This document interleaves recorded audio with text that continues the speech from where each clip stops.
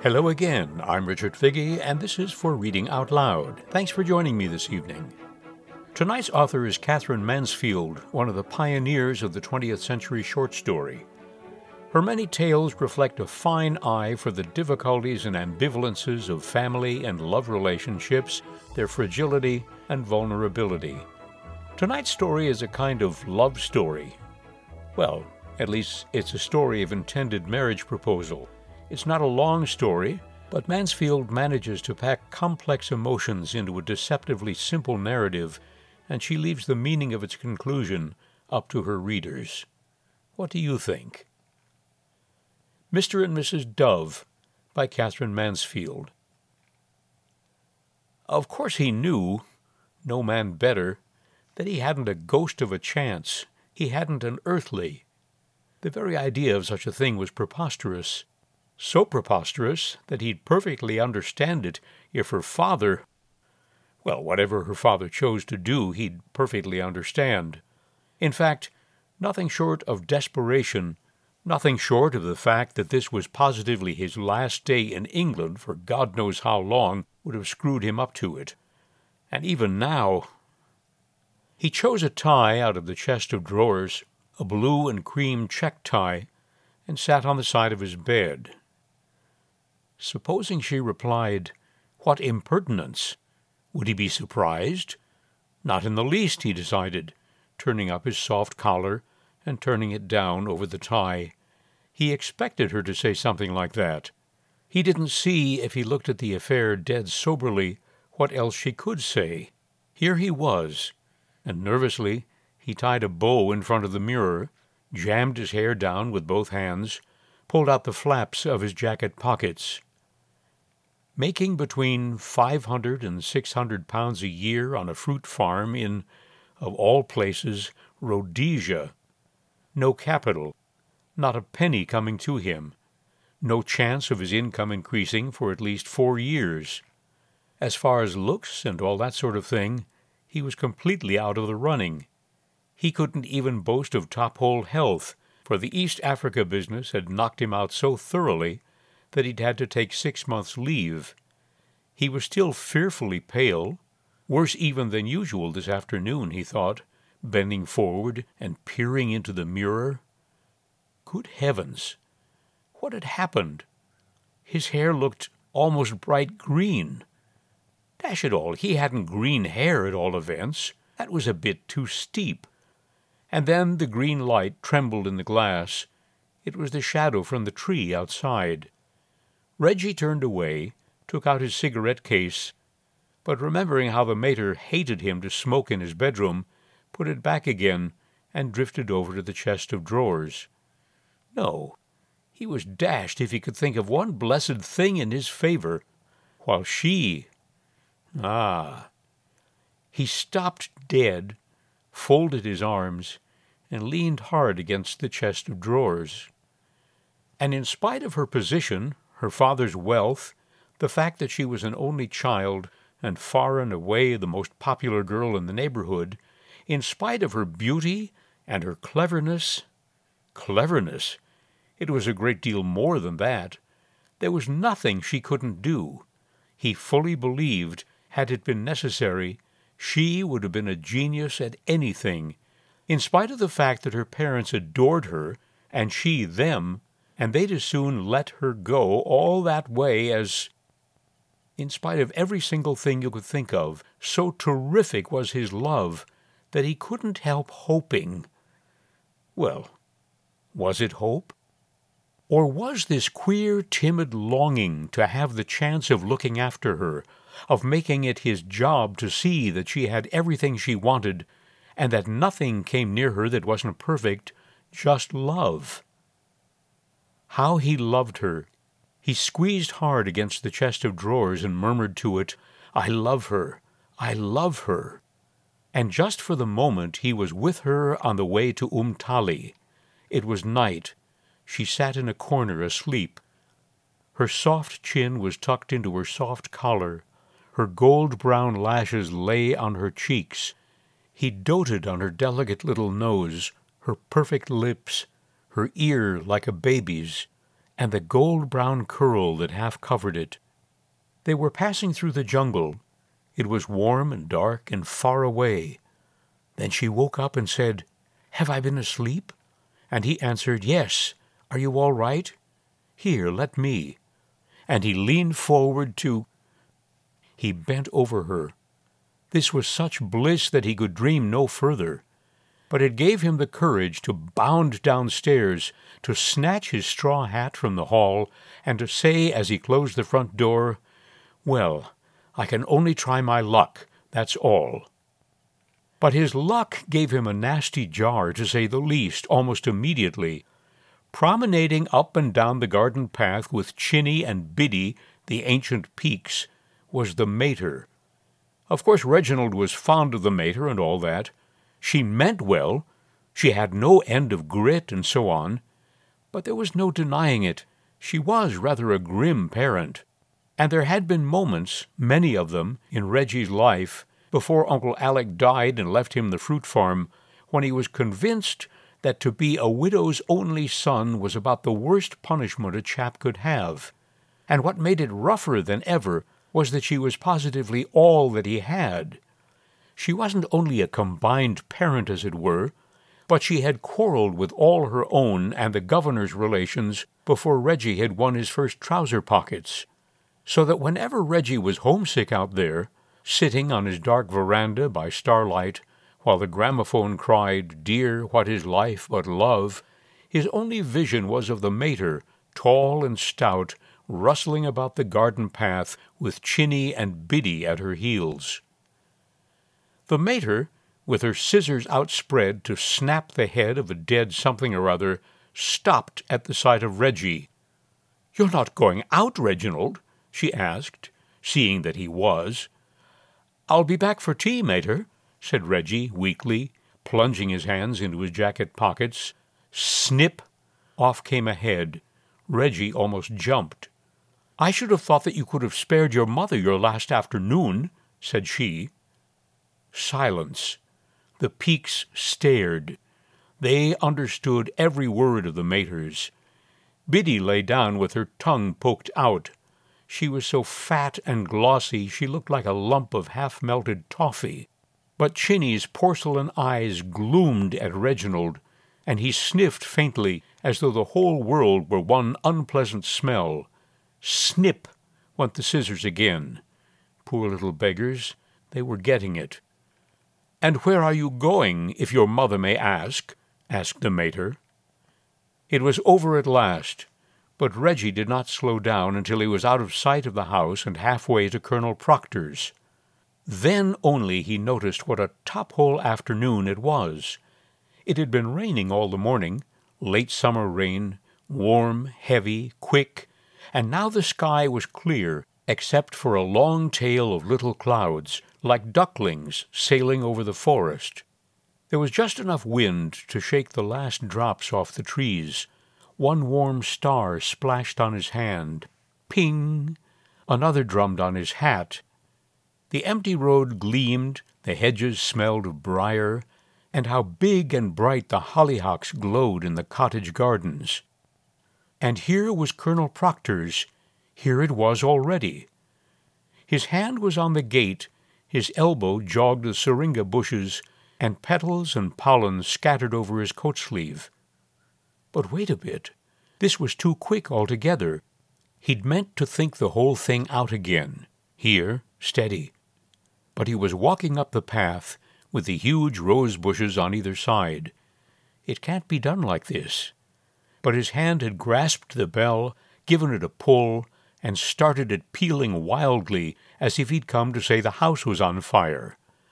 The housemaid must have been in the hall, too, for the front door flashed open, and Reggie was shut in the empty drawing-room before that confounded bell had stopped ringing.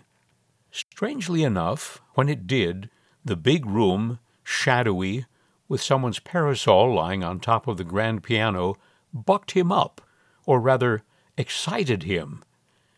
It was so quiet, and yet in one moment the door would open and his fate would be decided. The feeling was not unlike that of being at the dentist's. He was almost reckless, But at the same time, to his immense surprise, Reggie heard himself saying, "Lord, thou knowest, thou hast not done much for me." That pulled him up. That made him realize again how dead serious it was. Too late. The door handle turned.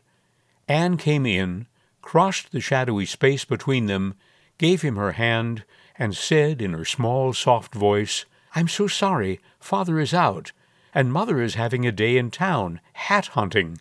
There's only me to entertain you, Reggie."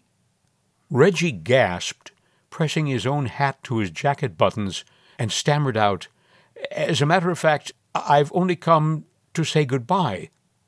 "Oh!" cried Anne softly. She stepped back from him, and her gray eyes danced. What a very short visit! Then, watching him, her chin tilted, she laughed outright, a long, soft peal, and walked away from him over to the piano, and leaned against it, playing with the tassel of the parasol. "I'm so sorry," she said, "to be laughing like this. I don't know why I do. It's just a bad habit." And suddenly she stamped her gray shoe and took a pocket handkerchief out of her white woolly jacket. "I really must conquer it. It's too absurd," she said. "Good heavens, Anne," cried Reggie. "I love to hear you laughing. I can't imagine anything more—" But the truth was, and they both knew it, she wasn't always laughing. It wasn't really a habit. Only, ever since the day they'd met, ever since that very first moment, for some strange reason that Reggie wished to God he understood, Anne had laughed at him. Why? It didn't matter where they were or what they were talking about. They might begin by being as serious as possible, dead serious, at any rate, as far as he was concerned. But then suddenly, in the middle of a sentence, Anne would glance at him, and a little quick quiver passed over her face, her lips parted, her eyes danced, and she began laughing. Another queer thing about it was, Reggie had an idea she didn't herself know why she laughed. He had seen her turn away, frown, suck in her cheeks, press her hands together, but it was no use. The long, soft peal sounded even while she cried, "I don't know why I'm laughing." It was a mystery. Now she tucked her handkerchief away. "Do sit down," she said, "and smoke, won't you? There are cigarettes in that little box beside you.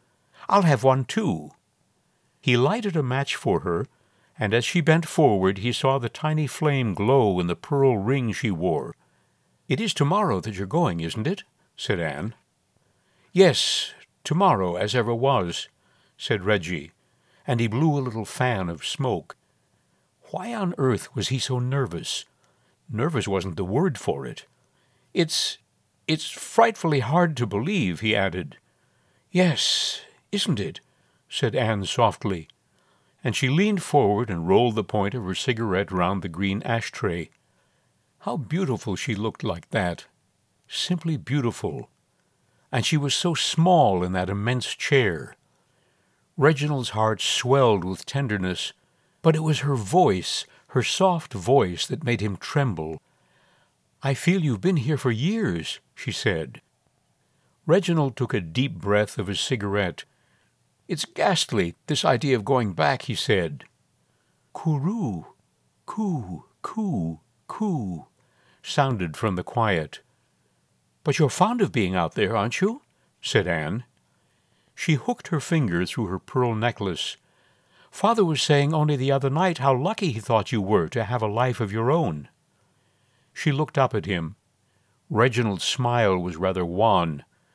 "I don't feel fearfully lucky," he said lightly. "Roo, coo, coo, coo," came again, and Anne murmured, "You mean it's lonely?" "Oh, it isn't the loneliness I care about," said Reginald, and he stumped his cigarette savagely on the green ashtray. "I could stand any amount of it. Used to like it, even. It's the idea of—" Suddenly, to his horror, he felt himself blushing. "Roo, coo, coo, coo, roo, coo, coo, coo." Anne jumped up. "Come and say good-bye to my doves," she said. They've been moved to the side veranda. You do like doves, don't you, Reggie?" "Awfully," said Reggie, so fervently that as he opened the French window for her and stood to one side, Anne ran forward and laughed at the doves instead. To and fro over the fine red sand on the floor of the dove house walked the two doves, one always in front of the other. One ran forward, uttering a little cry, and the other followed, solemnly bowing and bowing. "You see," explained Anne, "the one in front, she's Mrs. Dove. She looks at Mr. Dove and gives that little laugh and runs forward, and he follows her, bowing and bowing, and that makes her laugh again. Away she runs, and after her," cried Anne, and she sat back on her heels, "comes poor Mr. Dove, bowing and bowing, and that's their whole life. They never do anything else, you know." She got up and took some yellow grains out of a bag on the roof of the dove house. "When you think of them out in Rhodesia, Reggie, you can be sure that is what they will be doing." Reggie gave no sign of having seen the doves or of having heard a word. For the moment he was conscious only of the immense effort it took to tear his secret out of himself and offer it to Anne. "Anne, do you think you could ever care for me?" It was done. It was over. And in that little pause that followed, Reginald saw the garden open to the light, the blue quivering sky, the flutter of leaves on the veranda poles, and Anne turning over the grains of maize on her palm with one finger. Then slowly she shut her hand, and the new world faded as she murmured slowly, "No, never in that way." But he had scarcely time to feel anything before she walked quickly away, and he followed her down the steps, along the garden path, under the pink rose arches, along the lawn. There, with the gay herbaceous border behind her, Anne faced Reginald. "It isn't that I'm not awfully fond of you," she said. "I am, but—" Her eyes widened. "Not in the way—" A quiver passed over her face. "One ought to be fond of." Her lips parted, and she couldn't stop herself. She began laughing. "There, you see, she cried. "It's your check tie. Even at this moment, when one would think one really would be solemn, your tie reminds me fearfully of the bow tie that cats wear in pictures. Oh, please forgive me for being so horrid, please." Reggie caught hold of her little warm hand. "There's no question of forgiving you," he said quickly. "How could there be? And I do believe I know why I make you laugh. It's because you're so far above me in every way that I am somehow ridiculous. I see that, Anne. But if I were to—" No. Anne squeezed his hand hard. "It's not that. That's all wrong. I'm not far above you at all. You're much better than I am. You're marvelously unselfish and kind and simple. I'm none of those things. You don't know me." "I'm the most awful character," said Anne. "Please don't interrupt. And besides, that's not the point. The point is—" She shook her head. "I couldn't possibly marry a man I laughed at. Surely you see that." "The man I marry—" breathed Anne softly. She broke off. She drew her hand away, and looking at Reggie, she smiled strangely, dreamily. "The man I marry—" And it seemed to Reggie that a tall, handsome, brilliant stranger stepped in front of him and took his place. The kind of man that Anne and he had seen often at the theater, walking onto the stage from nowhere, without a word catching the heroine in his arms, and after one long, tremendous look, carrying her off to anywhere. Reggie bowed to his vision. "Yes, I see," he said huskily. "Do you?" said Anne. "Oh, I hope you do, because I feel so horrid about it. It's so hard to explain. You know, I've never—" She stopped. Reggie looked at her. She was smiling. "Isn't it funny?" she said. "I can say anything to you. I've always been able to from the very beginning." He tried to smile, to say, I'm glad." She went on, "I've never known anyone I like as much as I like you. I've never felt so happy with anyone. But I'm sure it's not what people and what books mean when they talk about love. Do you understand? Oh, if you only knew how horrid I feel. But we'd be like Mr. and Mrs. Dove." That did it. That seemed to Reginald final, and so terribly true that he could hardly bear it. "Don't drive it home," he said, and he turned away from Anne and looked across the lawn. There was the gardener's cottage, with a dark ilex tree beside it. A wet blue thumb of transparent smoke hung above the chimney. It didn't look real. How his throat ached! Could he speak? He had a shot. "I must be getting along home," he croaked, and he began walking across the lawn. But Anne ran after him. "No, don't! You can't go yet," she said imploringly. "You can't possibly go away feeling like that." And she stared up at him, frowning, biting her lip. "Oh, that's all right," said Reggie, giving himself a shake. I'll... And he waved his hand as much as to say, "Get over it." "But this is awful," said Anne. She clasped her hands and stood in front of him. "Surely you do see how fatal it would be for us to marry, don't you?" "Oh, quite, quite," said Reggie, looking at her with haggard eyes. "How wrong, how wicked, feeling as I do. I mean, it's all very well for Mr. and Mrs. Dove, but imagine that in real life. Imagine it." "Oh, absolutely," said Reggie, and he started to walk on. But again Anne stopped him. She tugged at his sleeve, and to his astonishment this time, instead of laughing, she looked like a little girl who was going to cry. "Then why, if you understand, are you so unhappy?" she wailed. "Why do you mind so fearfully? Why do you look so awful?" Reggie gulped, and again he waved something away. "I can't help it," he said. "I've had a blow. If I cut off now, I'll be able to—" "How can you talk of cutting off now?" said Anne scornfully. She stamped her foot at Reggie. She was crimson. "How can you be so cruel? I can't let you go until I know for certain that you are just as happy as you were before you asked me to marry you. Surely you must see that. It's so simple." But it did not seem at all simple to Reginald. It seemed impossibly difficult. "Even if I can't marry you, how can I know that you're all that way away with only that awful mother to write to, and that you're miserable, and that it's all my fault?" "It's not your fault. Don't think that. It's just fate." Reggie took her hand off his sleeve and kissed it. "Don't pity me, dear little Anne," he said gently. And this time he nearly ran under the pink arches along the garden path. "Roo-coo-coo-coo, roo-coo-coo-coo," sounded from the veranda. "Reggie! Reggie!" from the garden. He stopped and turned. But when she saw his timid, puzzled look, she gave a little laugh. "Come back, Mr. Dove," said Anne, and Reginald came slowly across the lawn. You've been listening to Mr. and Mrs. Dove by Katherine Mansfield.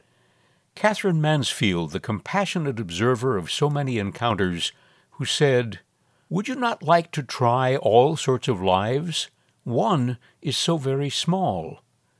But that is the satisfaction of writing. One can impersonate so many people. I'm Richard Figge, and this has been For Reading Out Loud. That's it for tonight. I hope you'll join me again next week. In the meantime, be well, be happy, stay safe. All the best.